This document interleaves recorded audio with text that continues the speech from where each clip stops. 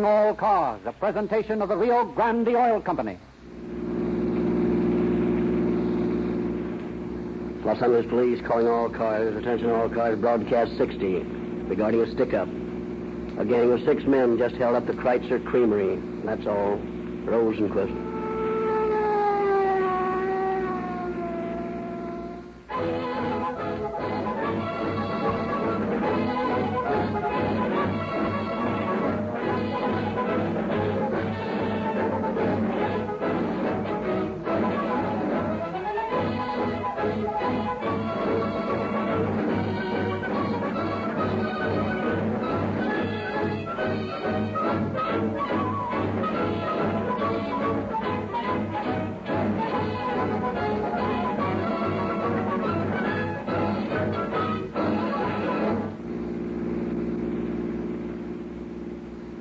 All cars, attention all cars.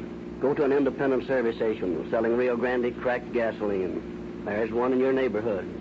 Learn why more police cars in California and Arizona use Rio Grande cracked than any other gasoline. For the same price as ordinary gasoline, Rio Grande cracked with tetraethyl gives you police car performance.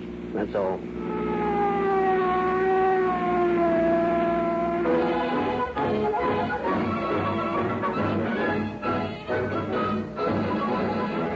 Now it is our pleasure to introduce to you Captain Harry Seeger, in command of the robbery and narcotics squads of the Los Angeles Police Department. Captain Seeger. Good evening, friends. We whose life work it is to keep the peace have all heard ourselves called dumb coppers and big flat feet. Our reaction to such epithets is not, as might be supposed, one of anger, but one of tolerant amusement. The average police officer each day is called upon to employ more practical psychology than many a professor of psychology has ever dreamed existed. The modern policeman uses his brains much more often than he uses his gun. He is a highly trained specialist, as capable and important a member of society as is your dentist or your lawyer or your doctor. The story we are bringing you tonight from our confidential files is an excellent example of the way two of the men under Chief Davis's command faced possible death with their wits.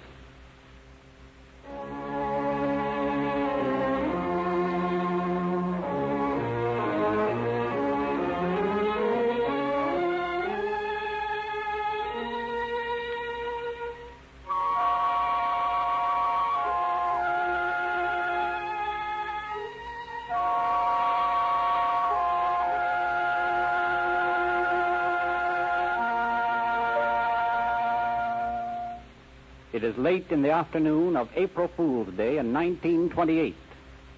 The delivery men for the Kreutzer Creamery have one by one turned in their receipts, punched the time clock, and left for their homes. Mr. Kreutzer's secretary is eyeing the clock as it slowly ticks off the last half hour of their day when 2 men carrying guns shoulder into the office, closely followed by 3 more. Stick 'em up. Stay where you are and keep quiet. Well, what's this? An April Fool joke? No, it ain't no April Fool joke. Stick 'em up. Hi. Now, you two face the wall and keep your hands up. We don't want any trouble. But if anybody tries to pull a fast one, these 2 rodmen here will chop you down. Okay, kid, let's get the dough out of that cage. There isn't any money in there. It's locked up in the safe. Don't hand me that. You don't put it in the safe until 5:30. All right, kid, hurry it up. Well, I'm getting it as fast as I can.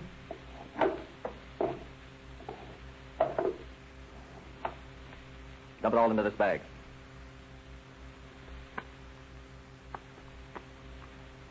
That's fine.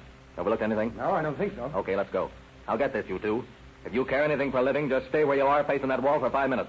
There'll be a man outside with a gat right on you, and he'll let you have it if you move. Come on, boys.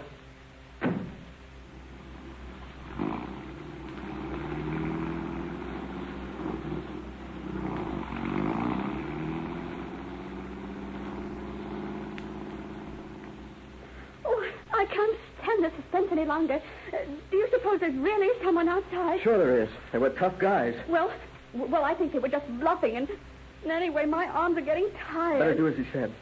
I'm just going to take a little look. Don't. I hear footsteps. He's heard us talking. He's coming back to shoot us. Well, for the love of Mike, what's the big idea? You two playing games? Oh, it's you, Harry. Say, is there anyone standing around outside? No one I noticed. What's the matter? Give me that phone quick. We've been robbed.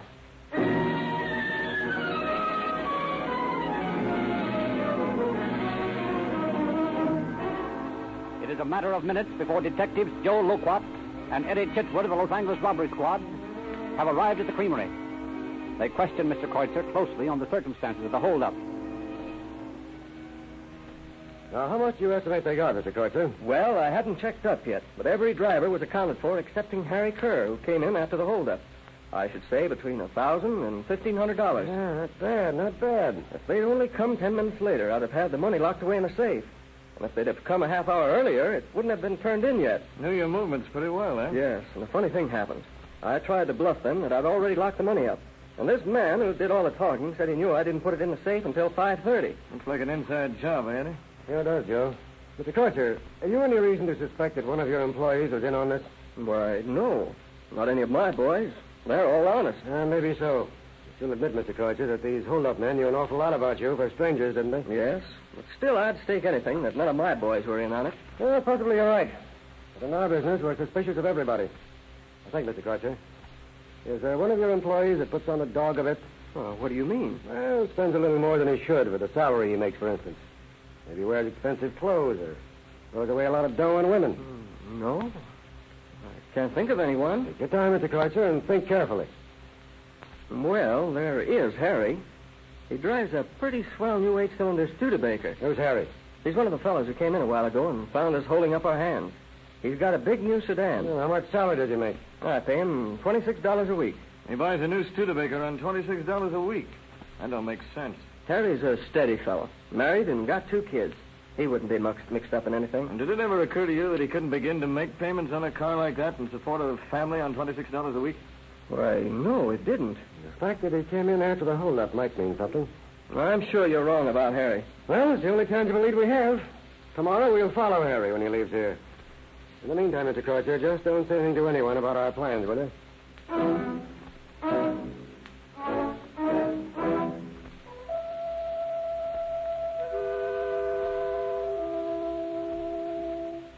The next day, Chitwood parked his own car near the creamery and passes through it.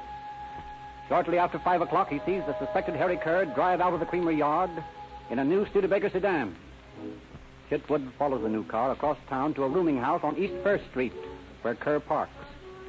Sauntering into the house behind the suspect, Chitwood observes that he enters room 16. He immediately calls on the landlady. Yeah, what is it? I'd like some information about the tenants of room 16. What is it you want to know about them? Well, who occupies the room? Well, I don't know exactly who lives there. Quite a number of young men go in and out. Yes, but someone must have signed for it. Who was that? I don't know whether I should be telling you this. Who are you? I'm a police officer. Oh, I see. What are they after you for? Oh, nothing yet. Just making a little investigation.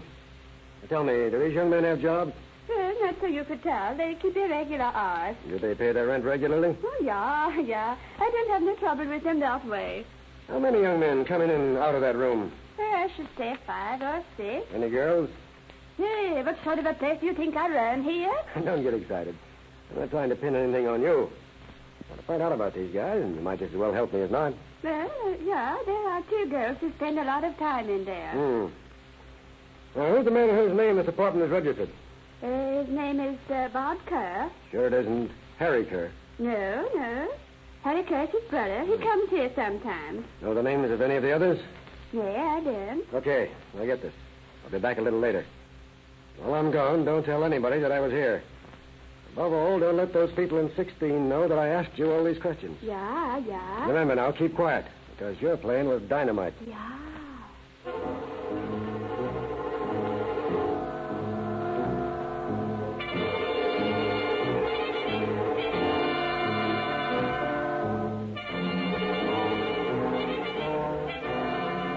Chitwood hastens to headquarters to get his partner, Joe Loquat. Together they return to the rooming house and cautiously approach the door to room 16. Don't limber your gat, Joe. Can't tell what we're liable to run into. Okay. You all set? All set. Let her ride.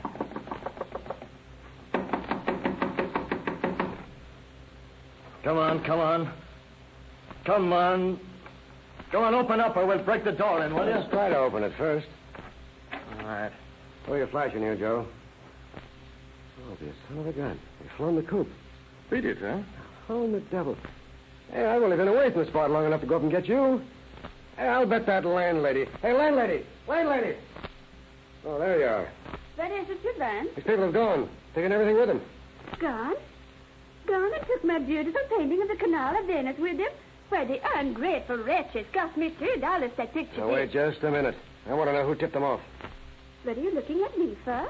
I had nothing to do with it. I did just as you said. I didn't go near them. You sure about that? Yeah. Why should I want them to move out? They were paying the rent. All right. No good crying about it. Let's take a look around, Joe. If they left anything, that might give us a clue. Okay. Don't look like they left a thing, Eddie. Cupboards are empty. Nothing in the clothes closet. What about the desk drawers? Nothing there. Hey, wait a minute. There's something under this table cover. Yeah, what? Little notebook. A giveaway from a $1 down, 2-pan suit joint. Anything in it? Oh, it's brand new. I think I know the pages. Since they wrote on this with invisible ink, we're up against it. Hey, wait a minute. What is it? Telephone number here in the center of the book. The prospect number. Probably the number of a beanery or a house. Maybe. But it's the only thing we've got to go on, so let's trace it down.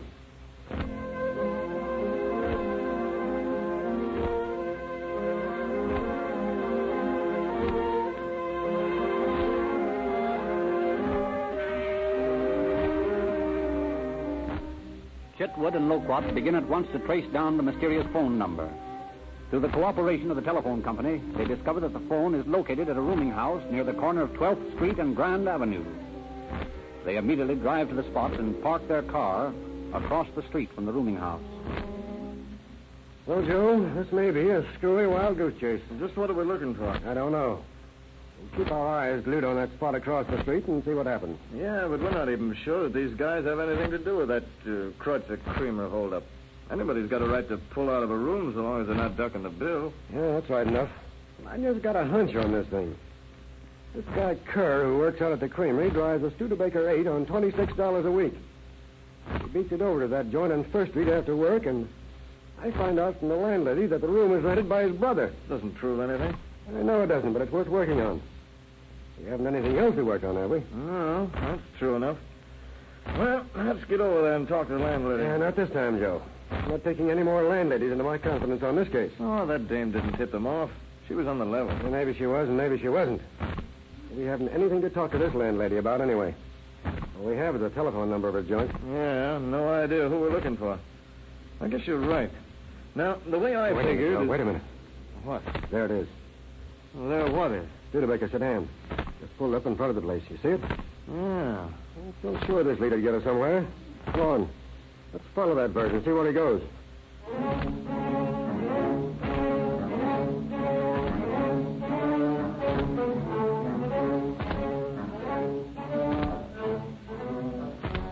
Careful to avoid being seen, Detective Chitwood and Loquat follow the strange driver of the Studebaker into the rooming house, up a rickety staircase, and along an ill-smelling hall which is badly illuminated by a feeble electric bulb. They observe which room the man enters, and then they cautiously approach the door. Is that the guy from the creamery? No, but it was the same car. Must have been Kerr's brother. Tough-looking customer. Sure was. On your toes now, Joe. Anything might happen.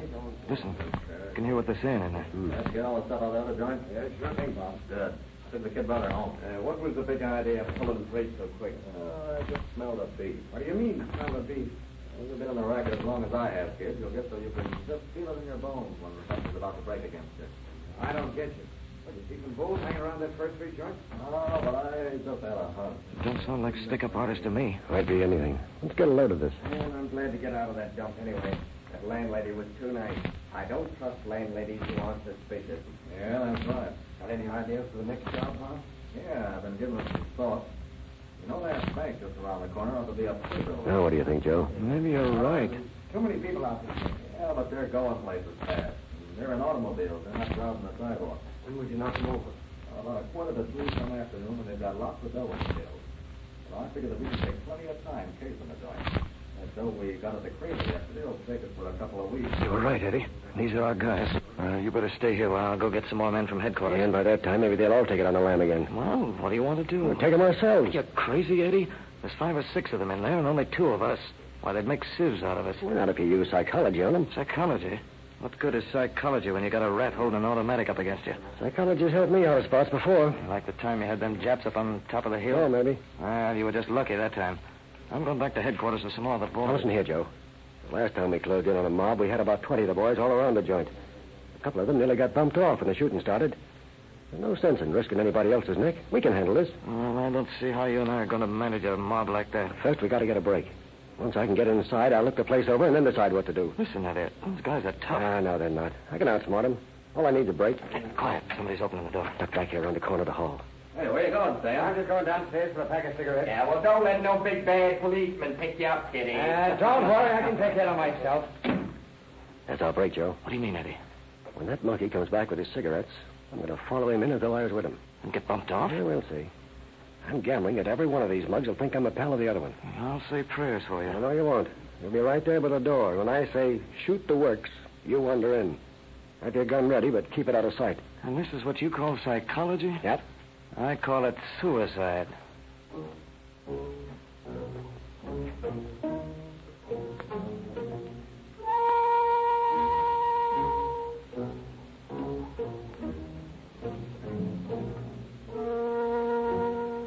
Tensely, the two officers wait in the dimly lit hall for the return of Stan.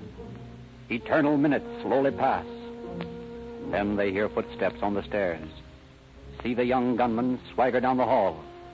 Chitwood silently claps Joe on the shoulder and steps out into the passage. As Stan approaches the door, Chitwood passes him. And then, as the young man enters the room, the detective shoulders in behind him. 5 pairs of tough eyes focus on Chitwood. Stan wheels, surprised. The detective quickly takes in the room. His trained eyes see 6 guns stacked on the dresser across the room. Smiling pleasantly, he starts across the room to that all-important position in front of the dresser. 12 hard eyes follow him. Why don't you lazy bums get out and go to work? Fine bunch of believers you are laying around the room all day. I'll be ashamed of yourselves. Don't tell me you can't get jobs, because that's a lot of the well-known hooey. Say, Hugo, who the devil is this bird? I don't know. I thought he was a pal of yours. I never saw him before. Must know one of the guys. He acts like he belonged to you, all right? He gives me the jitters. Well. 6 toy pistols all stacked on the dresser. Might as well park mine, too. Hey, up. Shoot the works. You dim-witted sap, Stan. Why'd you bring this guy back with you? I didn't bring him back. He muscled in. I thought he was a pal of yours. He is not. Hey, look. There's another one just opened the door. This looks like a beef to me. Well, what are you so solemn about? Let's have some entertainment. You act like this is a funeral. I'll tell you what I'll do. I'll tell you fortunes. I'll begin with Stan here, who just brought back the cigarettes. Mind if I have one, Stan? Not so near those guns. Thanks. Relax, boys. Smoke. Do anything you like. And listen to your fortunes. Let's start with Stan here. As I gaze into the crystal bowl, I see that Stan's got ambitions. He's a dreamer. He sees himself toting a rod, earning himself a reputation as a chopper. Stan's future is a strange one. He's going on a journey to a northern summer resort. It's a big gray building. From Stan's window, he'll be able to look across the bay and watch the ferry boats and the steamers come and go. He's going to stay there a nice long time, whether he likes it or not. They'll charge you for that, Stan. More accurate than most of the fortunes you pay money for. Now, let's see, who's next? Oh, you'll do fine. Now, you look like the head man of this outfit. You're tough. You mean business. You'd rather shoot first and talk about it afterwards. As a matter of fact, I can read your mind. You're thinking right now, if you could get to those guns here on the dresser, you'd shoot me. I advise you not to try it. It wouldn't be healthy. You can't tell about that fellow standing over there by the door. He might be a hard guy himself. For you, my tough friend, I see a most interesting picture. It's dawn. In a gray courtyard, there is a high wooden platform. 13 steps rise to it. There's a strange beam above it, with a neatly tied rope attached. I see you walking up those steps. I see a man placing a strange piece of black velvet over your head. I see it... All right, lay off, will you? Oh. Made a mistake on that one. You're not as tough as I thought you were. Well, let's go on to the next. This lad over here is a likely subject. He thinks he's tough, too. Swaggers and he leers and scowls. He really isn't tough. He's scared to death right now. He isn't tough at all. It'll be a long journey for him, too. I see him living in a gray stone apartment. There are bars at the windows.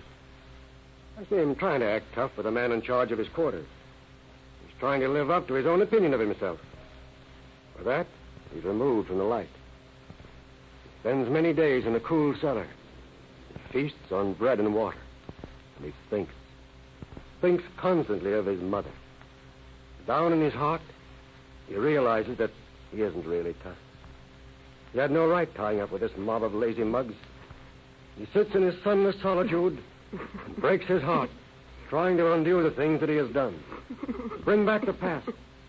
Go back to his mother. The only person in the world who ever cared anything about him. All right, Joe. This farce has gone on long enough. Strap your bracelets on those two over there by the door. I'll link up this pair here. What are you going to do with the other two? Keep my gun on them. Okay, kid, cut that top stuff. All right, you mugs. File out and get down on the street. And remember, when I have won more turkeys at the Chief's Thanksgiving turkey shoot than any man in the force.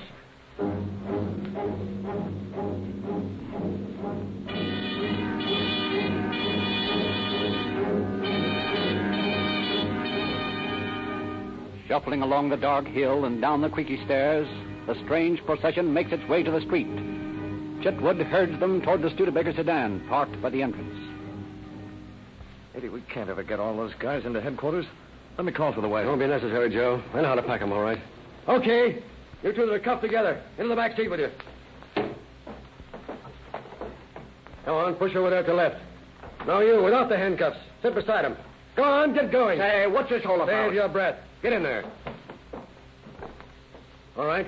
Next two with handcuffs. Climb in and sit on his lap. Hey, listen, he's too heavy. That's fine. It'll keep you from pulling any funny business. Go on, get in. That's fine. That leaves Stan. You drive this car, Stan? Yeah, I suppose Good. so. You drive. Joe, you sit in the front seat with Stan. You get this, Stan. Joe will have his gun on you all the way to headquarters. You go straight over Grand Avenue to Temple Street, straight down Temple to Central Station. You'll drive at 10 miles an hour. I'll be in the police car right behind you. You'll have all your gats in the front seat beside me. I'll be driving with my bumper right up against yours. Stan, if you veer out of line or swing to the right or left 1 inch, I'll let you have it from behind. I won't care if the bullets knock off one of you guys in the back seat on the way. Of course, before I'd be able to get a sight on you, Joe'd probably bump you off. That's the way it stands. You all understand? Yeah, we get it. Okay. All set, Joe? Yeah. Let's go then. In just a minute, Eddie. I want to ask you something. What is it, Joe? Is this psychology? Well, yeah. Sort of applied psychology. Yeah? Guess I'd better study up on it.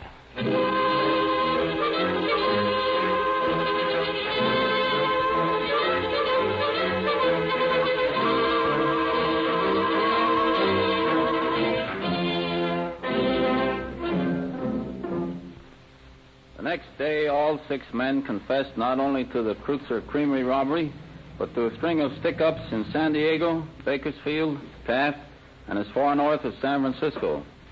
They were tried on a charge of first-degree robbery. 4 of them were sentenced to San Quentin prison from 5 years to life. 2 of them beat the rap, so we sent one of the survivors to San Quentin for from 1 to 15 years on an old forgery charge and turned the other over to the Navy, where he was sentenced for 2 years for desertion. There is a deplorable aspect to this story that I want to point out to the citizens of the West. Although 6 years ago, 4 of these men were sentenced to prison, 4 from 5 years to life, today, due to the sentimental parole system under which we suffer in the state of California, these 4 dangerous, habitual criminals have already been released, and we have certain knowledge that at least 2 of them have returned to their old haunts in Los Angeles. Thus, the brave work Captain Chitwood did when he and his partner Joe Loquat brought these men in must again be repeated by your police officers, and the next time, possibly some officer will pay... Thank you, Captain Seeger. Mr. Lively. Yes, Mr. Buchanan, what is it? This time, Grandy has asked me to have you read this letter. A letter? Oh, this one? From Mr. and Mrs. F. P. Bender, 61 State Street, San Francisco. Rather nice handwriting, isn't it? Let's see what it says. For years, we have had cars in our family and have used all the leading gasolines. We have been driving a Dodge E632 sedan, quite a heavy car, and heretofore the most mileage ever received has been from 13 to 14 miles per gallon. On Sunday, we took our usual trip, and for the first time used Rio Grande cracked gasoline. And believe me when I say that we were the most surprised motorists to learn that we received 18 miles to the gallon. What do you think of that? Well, let's see. Rio Grande gives them 5 more miles per gallon. Not bad, is it? Well, anyway, she goes on to say here, now we know the gasoline for us and intend to pass the word along. This is not written for any reason other than to express our appreciation. And it is the absolute truth. Well, that's an interesting letter, Mr. Buchanan. But it sounds almost too perfect to me. Are you sure one of your friends didn't write it? I'm afraid some of the audience might be dubious, so I wrote to Mr. and Mrs. Bender in San Francisco and asked for permission to read the letter. And here's their answer. Your letter asking to read our expression of appreciation received. We assure you it's quite all right with us. Glad if our letter means a help to Rio Grande, well, Rio Grande has helped us. We wish you success. Yes, I guess that is a genuine testimonial, all right. But there must be hundreds of motorists listening tonight who have even more pleasant experiences with Rio Grande cracked gasoline. Will you folks write to the Rio Grande Oil Company, care of the station to which you are listening, and tell us what you think about Rio Grande cracked? I want to read your letters over the air. If you haven't yet tried Rio Grande, fill up and enjoy the thrill of police car performance. You'll find plenty to write about.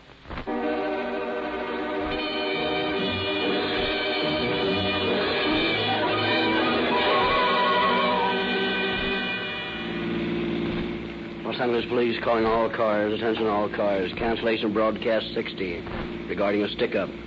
Suspects in this case are now in custody. That's all. Rolls and close.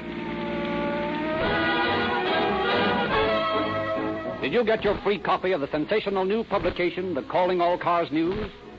The demand was so great after last week's broadcast that many Rio Grande stations ran out of these free copies. Don't miss this first issue.